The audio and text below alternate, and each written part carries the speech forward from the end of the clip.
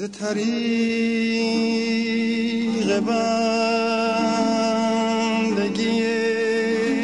علی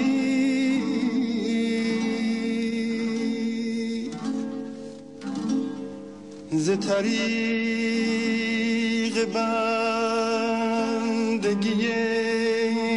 علی نگر بشر به خدا رسد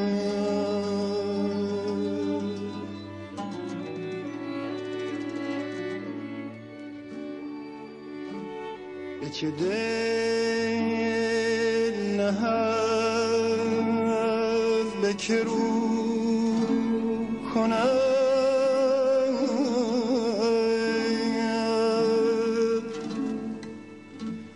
به چه سو رود به کجا رسد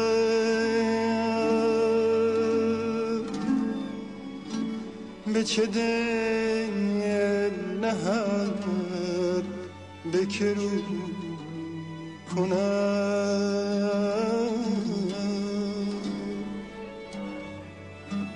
به چه سو رود به کجا رسد.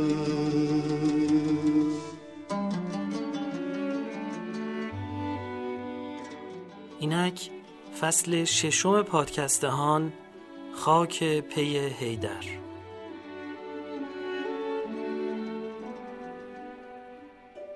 یا شاه مردان، ای علی جان، به پیشگاه شما آمده ایم در ماه رجب به آستان بوسی. چون تو بابی آن مدینه علم را، چون شعاعی آفتاب حلم را، باز باش ای باب بر جویای باب، تا رسد از تو قشور اندر لباب.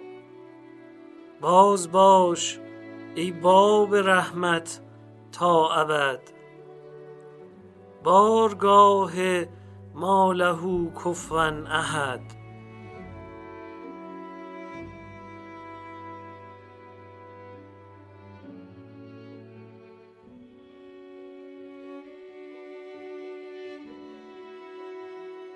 یاد دارم اول بار که از بحر نجف سوی بارگاهتان آمدم، فکرهای مختلف و خواطر چون قطارها که در مسیری شتابناک از کنار هم می‌گذرند جانم را آشوبناک می‌کرد.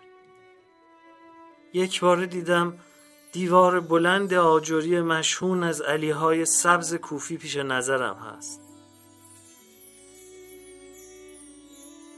سبحان الله، من نگفتم، از زبانم خواستند الله اکبر بگوید. خواستندم که تهلیل و تسبیح بگویم، دست من نبود و به خودم نبود. الله اکبر، چه کبریایی و چه عظمتی.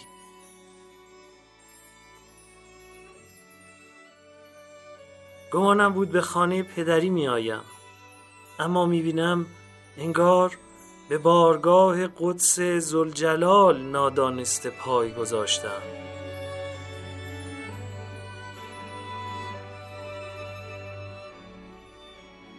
عالم ار 18,000 است و فزون، هر نظر را نیست این 18 زبون.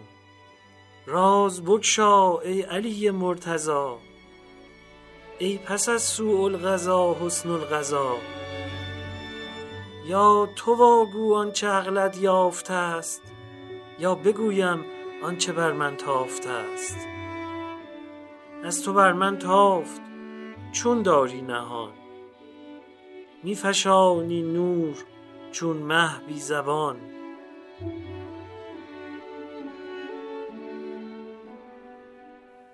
ماه رجب ماه شماست ای باب علم، ای حافظ و عالم اسرار آیات و صاحب معجزات.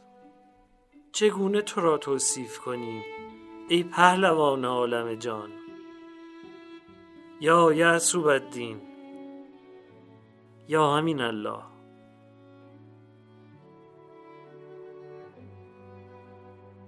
در شجاعت شیر ربانی استی، در مروت خود که داند کیستی.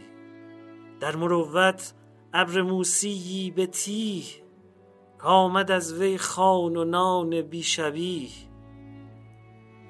ابرها گندم دهد کان را به جهد، پخته و شیرین کند مردم چو شهد. ابر موسی پر رحمت برگشاد، پخته و شیرین بی زحمت بداد. از برای پخته خواران کرم، رحمتش افراخت در عالم علم. تا 40 سال آن وظیفه وان عطا، کم نشد یک روز زان اهل رجا.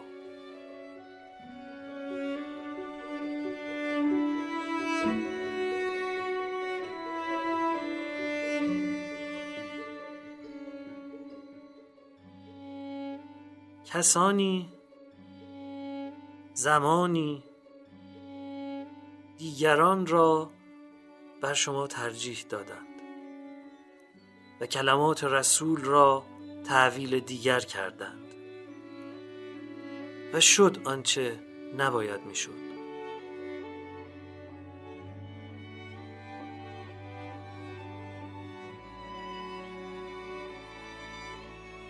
تا همیشان از خسیسی خواستند، گندناو و تره و خس خواستند.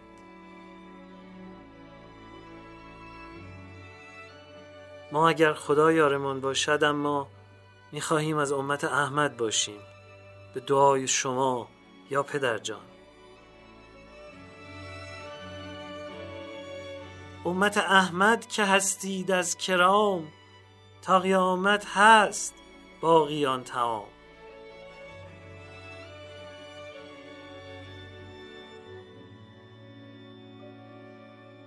ای دوستان و ای یاران، چه نیکو فرمودان دوستار علی در دفتر نخست مثنوی.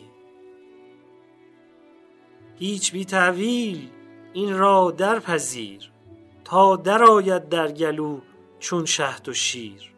زان که تأویل است واداد عطا، چون که بیند آن حقیقت را خطا. آن خطا دیدن ز ضعف عقل اوست، عقل کل مغز است و عقل جزو پوست. خیش را تأویل کن نه اخبار را، مغز را بدگوی نه گلزار را. ای علی که جمله عقل و دیده ای، شمه ای واگو از آنچه دیده ای. تیغ حلمت جان ما را چاک کرد، آب علمت خاک ما را پاک کرد.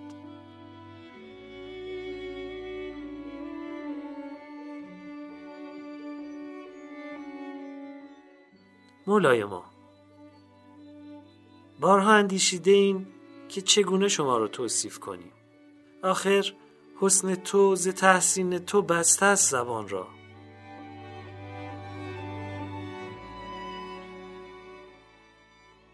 تو قله خیالی و تسخیر تو محال، وقت منی که خوابی و تعبیر تو محال. عنقای بی نشانی و سیمرغ کوه قاف، تفسیر رمز و راز اساطیر تو محال. بیچاره دوچاره تو را چاره جز تو چیست؟ بله، چاره خود تویی علی جان. بهترین راه همین است. علی از زبان علی.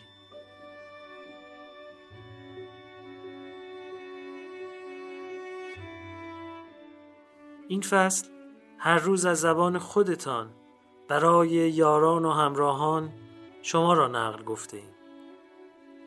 در شب نخست از فضیلت ماه رجب که ماه شماست گفته ایم.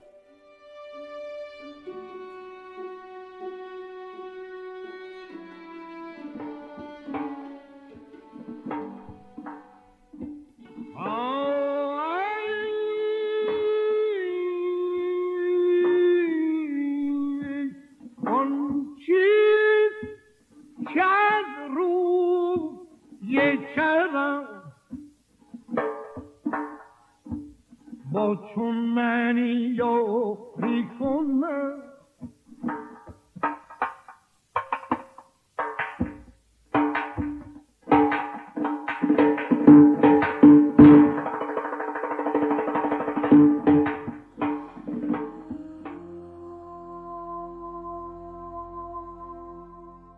من علی فرزند ابوطالب و فاطمه بنت اسد در روز 13 رجب سال 30 عام الفیل در شهر مکه و در درون خانه کعبه متولد شدم. پدرم ابوطالب چندین فرزند داشت و از نظر معیشت در تنگنا بود. خویشان نزدیک به یاری وی شتافتند و هر کدام سرپرستی یکی از فرزندان او را بر عهده گرفتند. از آن میان رسول خدا مرا برگزیدند تا همچون عضوی از خانواده آن حضرت در کنار ایشان و خانوادهشان زندگی کنم. پیامبر پسری نداشتند، اما تقدیر الهی چنان بود که از من چونان فرزندشان نگهداری کنند و در رشد و تربیت من از هیچ لطفی دریغ نورزند و تمام مهر و عطوفتی که یک پدر به فرزندش دارد برای من به کار گیرند، تا آنجا که رسول خدا مرا در دامان خیش می نشاندند و در آغوش می گرفتند و در بستر مخصوص خود جای می دادند.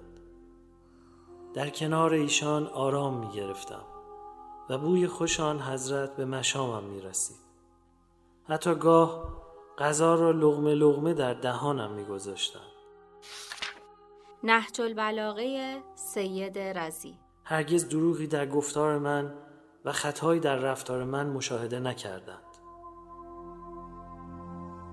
از لحظه‌ای که رسول خدا را از شیر گرفته بودند، خداوند گرامی ترین فرشته‌اش را مأمور تربیت وی کرده بود تا او را همواره به راه‌های کرامت و راستی و اخلاق نیکو راهنمایی کند. من نیز همواره با رسول خدا بودم، همچون فرزندی که همیشه در کنار مادر است. آن بزرگوار نیز هر روز درس جدیدی از اخلاق نیکو به من می‌آموختند و از من می‌خواستند که در گفتار و رفتار از ایشان پیروی کنم. مناقب آل ابی طالب ابن شهرآشوب مازندرانی. رسول خدا هر سال چند ماهی را در غار حرا سپری می‌کردند. در آن ایام تنها من بودم که با ایشان ملاقات می‌کردم و در طول این مدت جز من کسی ایشان را نمی‌دید. الطرائف سید علی ابن طاووس حسین هلی. آنسان که گفتم رسول خدا مرا از کودکی در دامان خود تربیت کردند و بال محبتشان را بر سر من گستردند. کمک‌های فراوان آن حضرت همیشه برای من کارگشا بود. بعد از وفات پدرم ابوطالب، حضرت اجازه ندادند طعم یتیمی را بچشم و همچون پدری مهربان سرپرستی مرا بر عهده گرفتند. محبت‌هایشان به من و خانواده‌ام کافی بود تا کمبودی احساس نکنیم و با کاستی‌ها درگیر نشویم. اما این همه سخن نیست، بلکه بهره‌های معنوی و علمی که از رسول خدا بردم و جایگاه والایی که از این رهگذر در درگاه خداوند یافتم فراتر از آن است که بتوانم بیان کنم. الخصال علی اکبر غفاری. دوران کودکی را در کنار پیامبر پشت سر گذاشتم و دوره نوجوانی را تجربه می کردم که خدای متعال آن بزرگوار را در 40 سالگی برای پیامبری برگزید.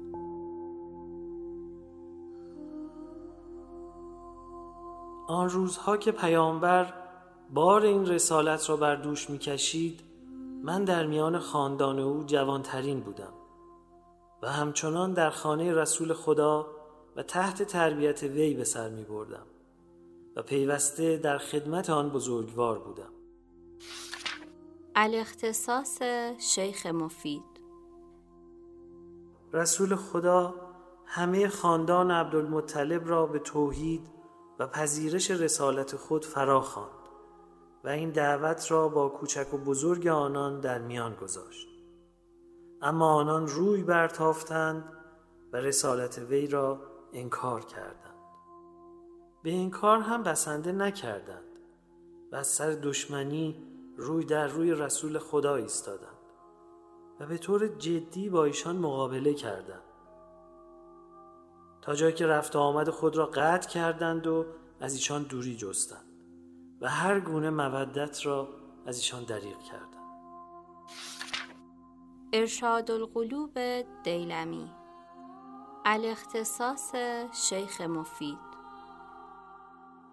وقتی نزدیکترین خویشاوندان آن حضرت این گونه با وی رفتار کردند، گروه‌های دیگر نیز چون تاب تحمل دعوت ایشان را نداشتند و اندیشه خود را به کار نمی گرفتند تا حقیقت پیام ایشان را درک کنند و پذیرش این دعوت برایشان سنگین بود، به مخالفت با آن حضرت رو آوردند و از پذیرش آن سر باز زدند. در چنین وضع دشواری من به تنهایی و بیدرنگ و با شور و شوق دعوت رسول خدا و اطاعت از ایشان را پذیرفتم و چنان به حقانیت ایشان یقین داشتم که کمترین شک و تردیدی در قلبم راه نداشت. 3 سال با رسول خدا و خدیجه که او نیز دعوت رسول خدا را با جان و دل پذیرفته بود همراه بودم و با هم نماز می‌خواندیم. باید تأکید کنم در آن زمان غیر از ما 3 نفر کس دیگری روی زمین نماز نمی‌خواند. ارشاد القلوب دیلمی. روز دوشنبه نبوت بر رسول خدا ابلاغ و آن حضرت به رسالت مبعوث شد و من صبح روز سه‌شنبه اسلام آوردم و ایمان خیش را به رسول خدا اعلام کردم. شواهد و تنزیل حاکم حسکانی. از آن روز به بعد رسول خدا به نماز می ایستادند و من در سمت راست ایشان می ایستادم و با آن حضرت نماز می خواندم. در آن روزها هیچ مردی با آن حضرت همراه نبود جز من. تاریخ دمشق ابن عساکر. در آغازین روزهای رسالت پیامبر اسلام هنوز به هیچ خانه راه نیافته بود جز به خانه رسول خدا که فقط 3 عضو داشت: پیامبر و همسر ارجمندشان خدیجه و من. آن زمان فقط ما 2 نفر به رسالت پیامبر ایمان داشتیم. در آن روزها من نور وحی را مشاهده و عطر نبوت را استشمام می کردم. هنگامی که وحی بر رسول خدا نازل می شد ناله شیطان را می شنیدم. لذا روزی از رسول خدا پرسیدم این ناله چیست؟ فرمودند صدای شیطان است.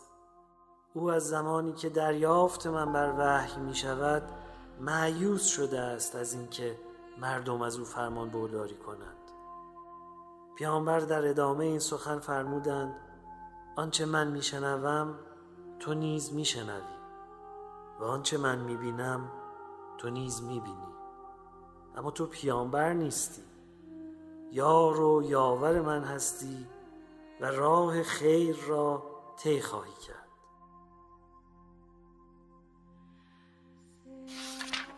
صراط المستقیم عاملی نباتی. نهج البلاغه سید رضی. شما یاران و اصحاب رسول خدا خوب به یاد دارید و می‌دانید که در میان شما من اولین کسی بودم که به خدا و رسولش ایمان آوردم و پس از من شما به تدریج وارد اسلام شدید. مناقب خوارزمی. از آن روزها سالها می‌گذرد ولی هنوز این خاطره برایم شیرین است که جز رسول خدا کسی در اقامه نماز بر من پیشی نگرفته است. و یاد کرده این خاطره باعث می شود به درگاه خدا رو کنم و با امید به لطف و رحمت او بگویم: بار پروردگارا، من نخستین کسی هستم که به سوی تو روی آوردم و دعوت رسول تو را شنیدم و اجابت کردم و در اقامه نماز جز رسول تو کسی بر من پیشی نگرفت. نهج البلاغه سید رضی. چنان که گفتم در بین امت اسلام غیر از رسول خدا کسی قبل از من خدا را نپرستید. در همان روزهای آغازین بعثت که نوجوانی بیش نبودم، روزی در کنار رسول خدا مشغول عبادت بودم. هر دو به سجده رفته بودیم که پدرم ابوطالب وارد شد و ما را در آن حال عبادت مشاهده کرد. با شگفتی گفت: سرانجام راهی را که میبایست آغاز کردید. سپس رو به من کرد و گفت: حواست را جمع کن و با تمام وجود پسر عمویت محمد را یاری کن. مبادا او را تنها گذاری و از همراهی او دریغ کنی. پدرم با این سخنان مرا به یاری رسول خدا و همراهی با او و حمایت از او تشویق کرد. نهج البلاغه سید رضی.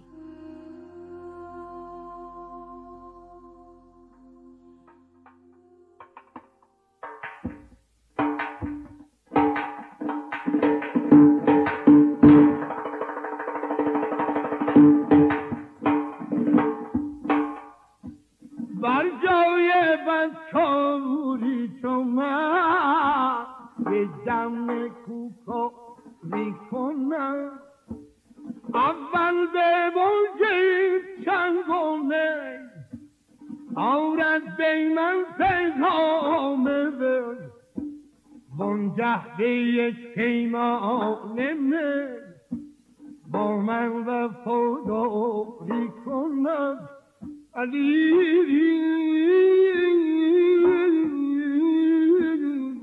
علی علی جان.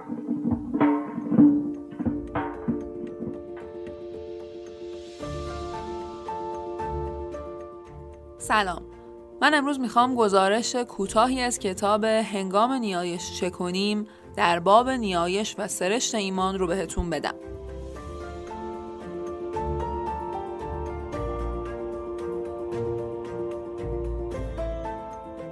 کتابی که نوشته ونسان برومر، فیلسوف دین و الهیدان اهل آفریقای جنوبیه که آقای اشکان بهرانی و مسعود رهبری مشترکاً ترجمه کردن و نشر محترم هرمس اون رو چاپ کرده.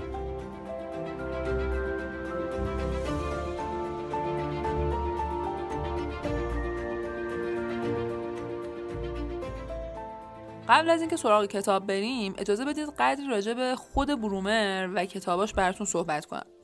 اگه با مباحث فلسفه دین معاصر آشنایی داشته باشید احتمالاً میدونید که بیشتر مباحث تو این هیته مباحث تحلیلی عمدتاً بیروح هستن.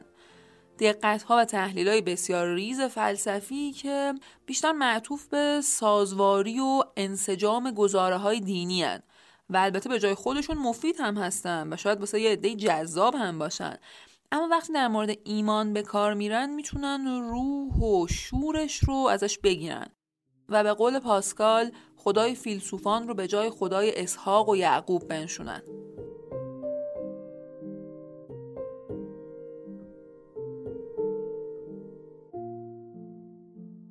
نکته که دیدگاه‌های برومر رو از بقیه فیلسوفان دین متمایز میکنه همینجاست. رویکرد برومر در کنار اینکه از دقت‌های فلسفی خالی نیست، از شور ایمان هم خالی نیست و خدایی که بهش میپردازه بیش از اینکه خدای فیلسوفان باشه خدای اسحاق و یعقوبه. یعنی خدایی که به انسان‌ها عشق می‌ورزه، خدایی که دوست داره بنده‌هاش باهاش در ارتباط شخصی باشن و دلنگران تک تک آدم هاست. این خدا خیلی خدای جذاب و خوندنیه. حتی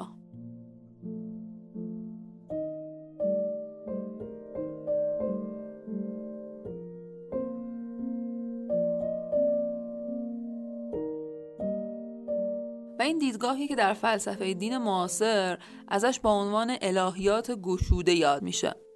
بیشتر کتابای برومر به فارسی ترجمه شدن، کتابایی مثل سخن گفتن از خدای متشخص و الگوی عشق. اگه به فلسفه دین علاقه دارید و میخواید از دریچه تازه‌ای به این مسائل نگاه کنید، مطالعه این کتابا میتونه براتون خیلی جذاب باشه. البته کتابای مهم دیگه برومر با نام الهیات و تحقیق فلسفی هنوز به فارسی ترجمه نشده و اگه با زبان انگلیسی یه مقدار هم آشنا باشید میتونید کتاب رو ازش استفاده کنید. با توجه به اینکه برومر مسیحی کاتولیک هم بوده، نظراتش در بخش‌هایی از کتاب عمدتاً معطوف به الهیات و آموزه‌های مسیحیه. اما اگه ما به عنوان یه مسلمون حالا بتونیم این حجاب رو کنار بزنیم، مباحث برومر برای ما هم بسیار قابل استفاده و باز تاکید میکنم جذاب میشه.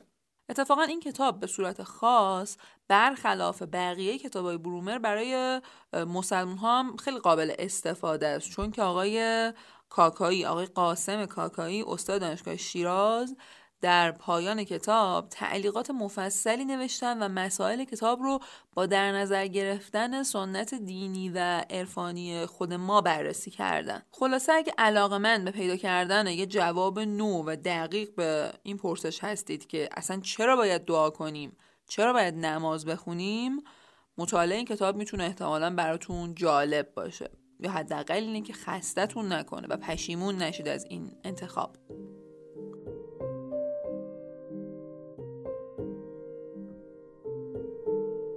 خب اجازه بدین بریم سراغ خود کتاب. کتاب حاضر در 2 بخش تنظیم شده. یک بخش بررسی مسئله نیایش هست و بخش دیگه بررسی چیستی و سرشت و ماهیت ایمان. و با توجه به گسترده بودن مباحث کتاب، گزارش ما فقط به بخش اول میپردازه، بخشی که نقطه توجه برومر تو اون معطوف به بررسی چیستی نیایش و دعا هست.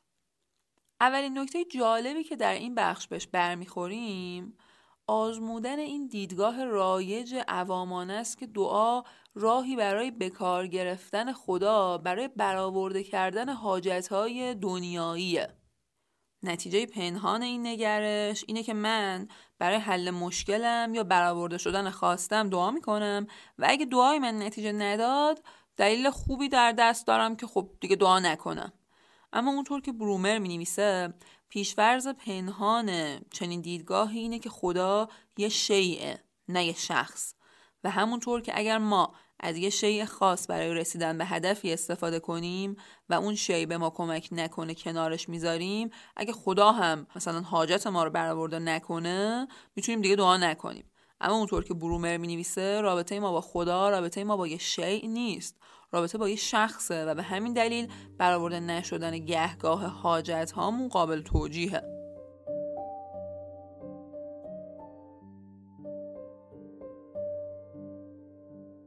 در ادامه برومر به بررسی دیدگاه‌های مختلف در چیستی دعا و نیایش میپردازه. اولین دیدگاهی که بهش برمیخوریم دیدگاهیه که دعا و اثرش رو در نوعی اثر درمانگرانه میبینه که درون شخص رخ میده. تو این دیدگاه فایده دعا فقط تغییر درونی و رشد شخصیت انسان هاست و هیچ اثر عینی نداره. بعضی از کسایی که به چنین دیدگاهی باور داشتن حتی نسبت به وجود خدا ندانمگرا بودن، یعنی گفتن یه جور مثل لاعذری های خودمون، نمیدونم خدا هست نیست، نظر خاصی نداشتن، خنثی بودن. برومر اما در نهایت اینطوری نتیجه میگیره که اولا این تصویر از دعا با تصویر ادیان غربی یعنی اسلام و مسیحیت و یهودیت از دعا سازگار نیست، چون که در متون مقدس این ادیان به موارد زیادی از دعا برای برآورده شدن حاجات برمیخوریم و به همین دلیل منحصر کردن کارکرد دعا در اثرگذاری درونیش بر شخصیت فرد اصلا درست نیست. و نکته دوم و مهمتر این که اثرگذاری درونی دعا تنها در صورتی ممکنه که فرد نسبت به وجود خدا و فاعلیت همه جانبش در دنیا باور داشته باشه و به همین دلیل نمیشه ندانمگرا بود و در عین حال به اثرگذاری ولو درونی دعا باور داشت.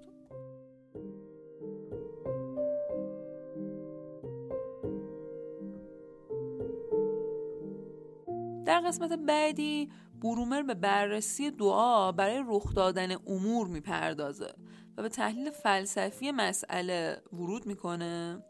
مثلا سوالاتی از این دست که آیا دخالت خدا برای اجابت چنین دعاهایی با نظام علیه است در عالم در تعارضه؟ یا مثلا آیا میشه از خدا درخواست وقوع امری منطقاً ناممکن رو داشت؟ یا آیا میشه خدایی که بنا به فرض تغییر ناپذیر و در نهایت کماله رو با دعا تحت تأثیر قرار داد؟ و اینکه اگه خدا عالم مطلقه و از همه حاجات ما باخبره، اصلا خب دیگه چه نیازی به دعا و درخواست کردن از اون هست؟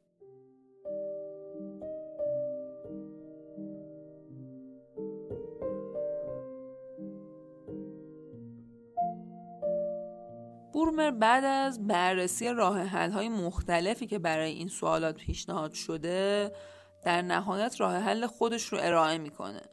راه حلی که مبتنی بر متشخص بودن خداست، یعنی شخصیت داره. خدا به مثابه شخص، نه به مثابه شیء. میگه راه‌های مختلفی هست که با آن کسی بتواند نیازهای شخص دیگری را برآورده کند. ممکن است کسی نیاز دیگران را ببیند و بی آنکه منتظر درخواست بماند خواستهشان را برآورد. این رابطه به رابطه من و گیاهی در گلدان لب پنجره هم میماند. وقتی بی آنکه منتظر درخواست دیگری بمانم تصمیم میگیرم نیازهایش را برآورم، خواسته های طرف مقابل شرط برآوردن آنچه نیاز او میدانم نیست.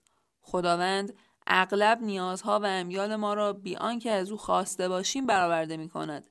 اما اگر قرار بر این بود که او همه نیازهای ما را بدین شیوه برآورد، ما همانند گیاهان گلدان لب پنجره‌اش می‌شدیم و نه اشخاصی که او به دنبال برقراری و حفظ رابطه دوستانه بیناشخصی با ماست.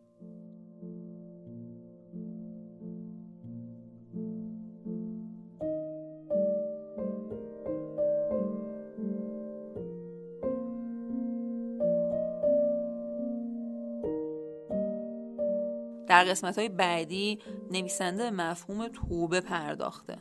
اینکه اگه خدا از همه گناهان ما باخبره و خیر مطلق و رحمان و رحیمه، چه نیازی به توبه کردن هست؟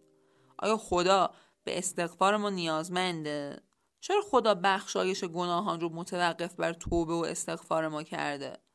و به عنوان پاسخ میگه که هرچند خدا از همه گناهان ما باخبره و خیر مطلق بودنش میتونه مایه بخشش و چشم پوشی از این گناهان بشه، اما توبه و استغفار رو شرط لازم بخشایش قرار داده، چون که باز استغفار و توبه به درگاه خدا ما رو در نوعی رابطه بیناشخصی و نوعی رابطه دوستانه با خدا قرار داده. رابطه‌ای که اگه خدا گناهان ما رو بدون توبه میبخشید هرگز شکل نمیگرفت و رشد نمیکرد.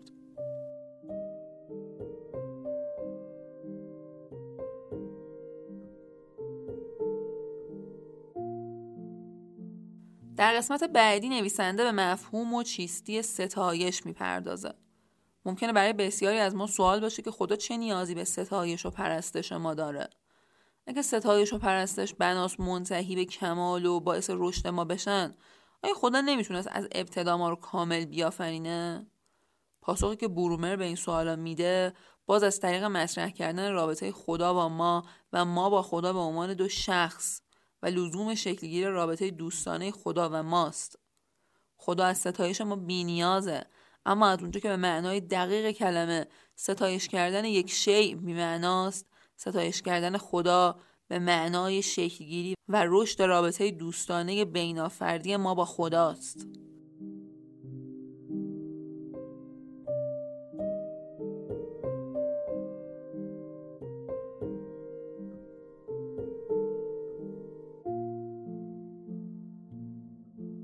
می‌بینیم که رویکرد کلی برومر در کتاب و کلیدی که با اون به تمام پرسش‌های گفته شده پاسخ میده، لزوم شکلگیری رابطه دوستانه و عمیق ما با خدا به مثابه یک شخصه.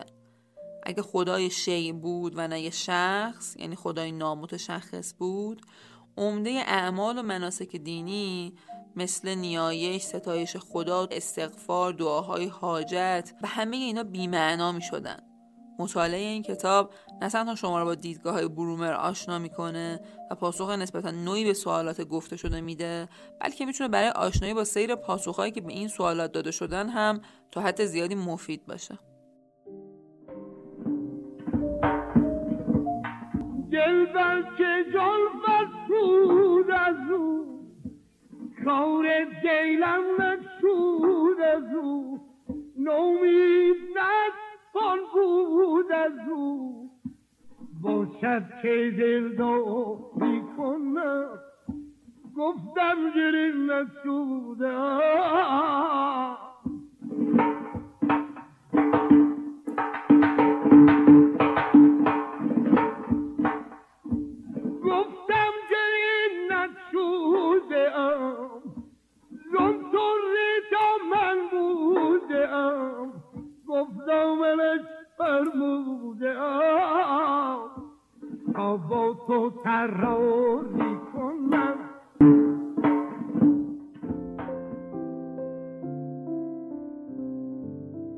سلام سلام سلام به تک تک شما بچه های نازنینم.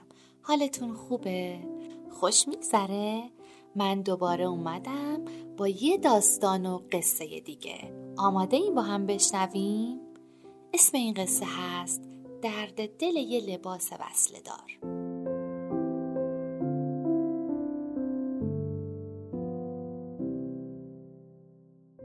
اونقدر وصله به جونم زدن که دیگه جای وصله جدید نیست. کهنم، خرابم، دیگه آخرای عمرمه. بگین علی منو رها کنه و یه لباس نو بخره. بهش بگین این لباس از بس دوخته شده شرمنده است. بگین رهام کنه و لباسی نو بخره.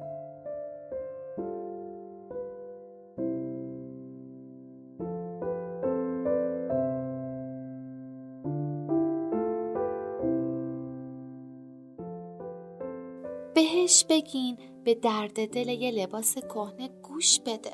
یه لباس نو بخره تا بقیه به خاطر من رو سرزنش نکنن. کهنه شدم. اونقدر وصله به جونم دارم که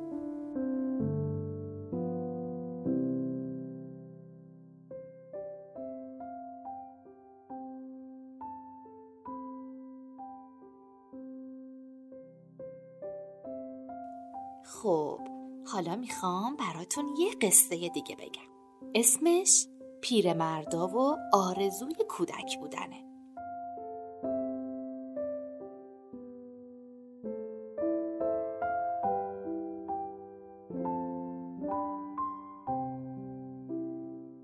عسل عسل عسل، این همه عسل رو میخوره.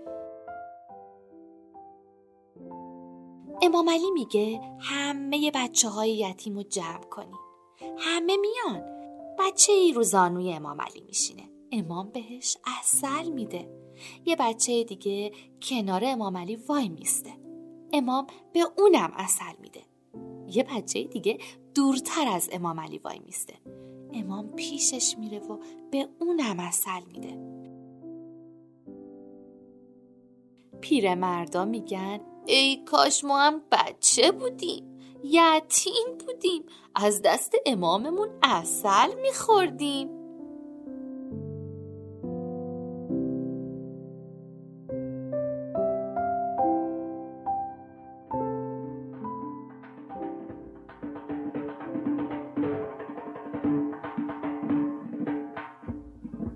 جان ما بود آی چه ولی نعمت ماوی علی علی جان آی ما گداییم تو سلطان که شبم که از زمین نامون نظری لطف و عنایت و چنی سوی جدامی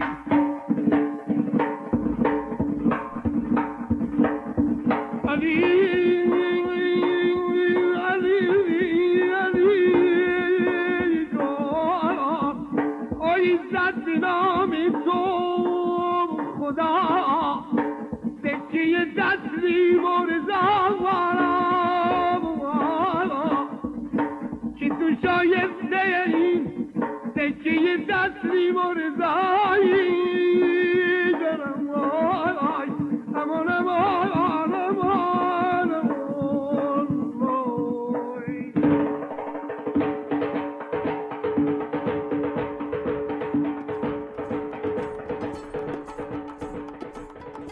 فصل 6 پادکستهان 20 شب در ماه رجب به گوش شما خواهد رسید.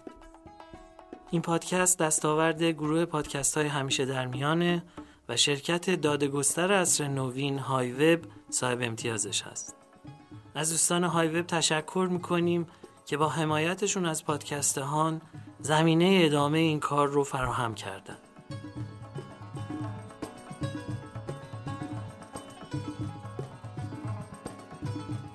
ساز و آواز دشتی از جان و دل برخواسته‌ای که ابتدای برنامه در نعت مولا شنیدید از مرحوم استاد عبدالوهاب شهیدی بود. علی از زبان علی یا زندگی و زمانه امیرالمومنین از زبان خودش تلاش ارزشمند آقای محمد محمدیان بود که نشر معارف اون رو منتشر کرده و ما خوندنش رو به همه توصیه میکنیم. ساز و آواز حیرت آوری که به عنوان کاشی میون بخش برنامه ها میشنوید، گویی این که رستم اشعار خواجه رو در استودیو میخونه، از مرحوم مرشد مرادیه. و ماجرای این ضبط ها حاصل سفر الف سایه به جشن هنر توسه که میگن که یه روز همراه شاروخ مسکوب میرفتیم، از دور صدایی میومد که منو گرفت. پیش رفتیم 2 نفر مرشد میخوندن. یکی همین مرشد مرادی بود و دعوت کردم به تهران اومد و در استودیو چند غزل از حافظ و مولانا رو دادم و اون خوندش که بعدها در برنامه گلچین هفته پخش میشه. صدای گرم و گیرا و تنوع ریتم و تسلط بر آواز و اون لحظه های درخشانی که نام مولا رو به زبون میاره و میگه ای علی مرتضی، ای علی جان، هر بار که شنیده میشه طعم و عطر بهتری پیدا میکنه. گزارش کتاب رو آقای سید محمد موسوی نوشتن و اون رو با صدای خانم زهرا شمیرانی شنیدید. قصه برای کودکان نوشته سرکار خانم فریبا کلهر بود که خانم شایسته شیخ عطار اون رو نقل گفتند. نام این فصل هم برگرفته از ابیات درخشان حکیم ابوالقاسم فردوسی در ابتدای شاهنامه است که اون ابیات رو در پایان برنامه با صدای جناب آقای محمد کاظم کاظمی، شاعر و نویسنده افغانستانی خواهید شنید. فکر کردم لهجه هراتی ایشون ممکنه بهتر بتونه حال و هوای خراسانی شاهنامه حکیم طوس رو بازتاب بده.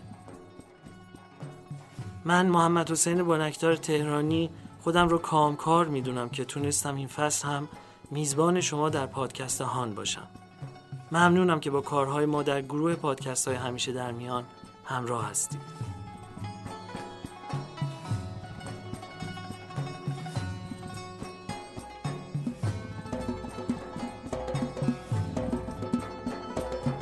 نگه کن سرانجام خود را ببین، نگه کن سرانجام خود را ببین که کاری نیابی بروبر گزین. برنج اندر آری تنت را رواست که خود رنج بردن به دانش سزاست.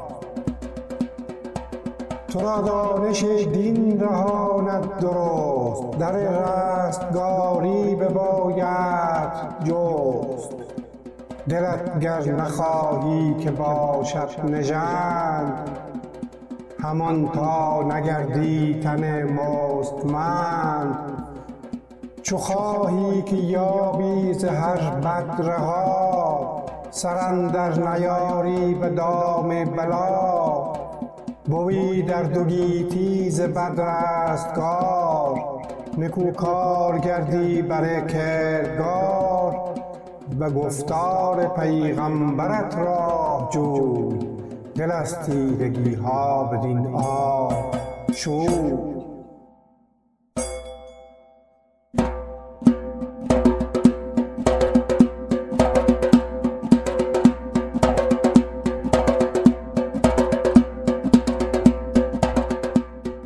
چه گفتان خداوند تنزیل و وحی، خداوند امر و خداوند نهی. که من شارستانم علیم در است، درست این سخن گفت پیغمبر است.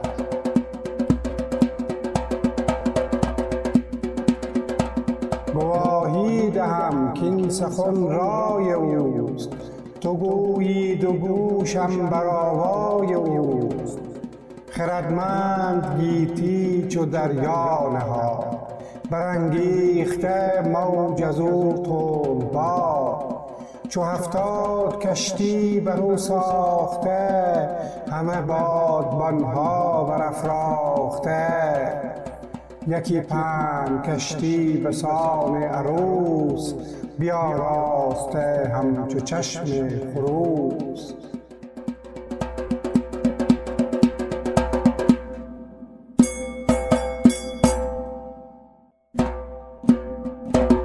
محمد بدوی اندرون با علی، همان اهل بیت نبی و وصی. اگر چشم داری به دیگر سرای، به نزد نبی و وصی گیر جای. گرت زین بد آید گناه من است، چنین است و این دین و راه من است. بر این زادم و هم بر این بگذرم، چنان دان که خاک پی حیدرم.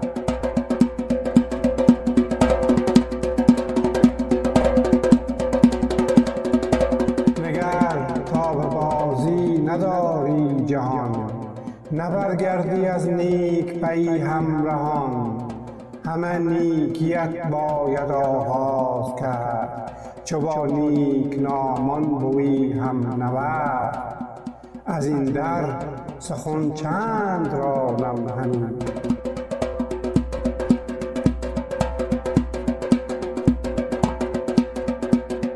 همانش کرانه ندارم همی.